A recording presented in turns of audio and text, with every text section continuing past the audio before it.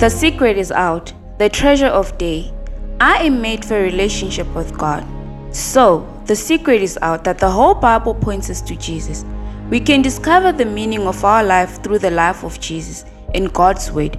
But, did you know that it was God's plan to serve us through Jesus, and Jesus set us right with our Father God?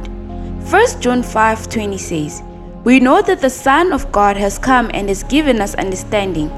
Now we can know God, the one who is true, and our lives are in that true God and in His Son, Jesus Christ. He is the true God and He is eternal life. Every one of us is created in the image of God to be in a relationship with Him. We see this in the story of Adam and Eve, where God spent time in a relationship with them. Just like Adam and Eve, God made you to be in a living relationship with Him. And that is today's treasure fact. God made me to be in a living relationship with Him. How amazing is God? He loves us so much that He became a human so that we could draw closer to Him. Let's spend time with God and in His Word to get to know Him more. When we choose to follow Jesus' way, we also show God that we love Him. Talk to God about your life and listen to what He says. Write down in your journal everything you learned from Him.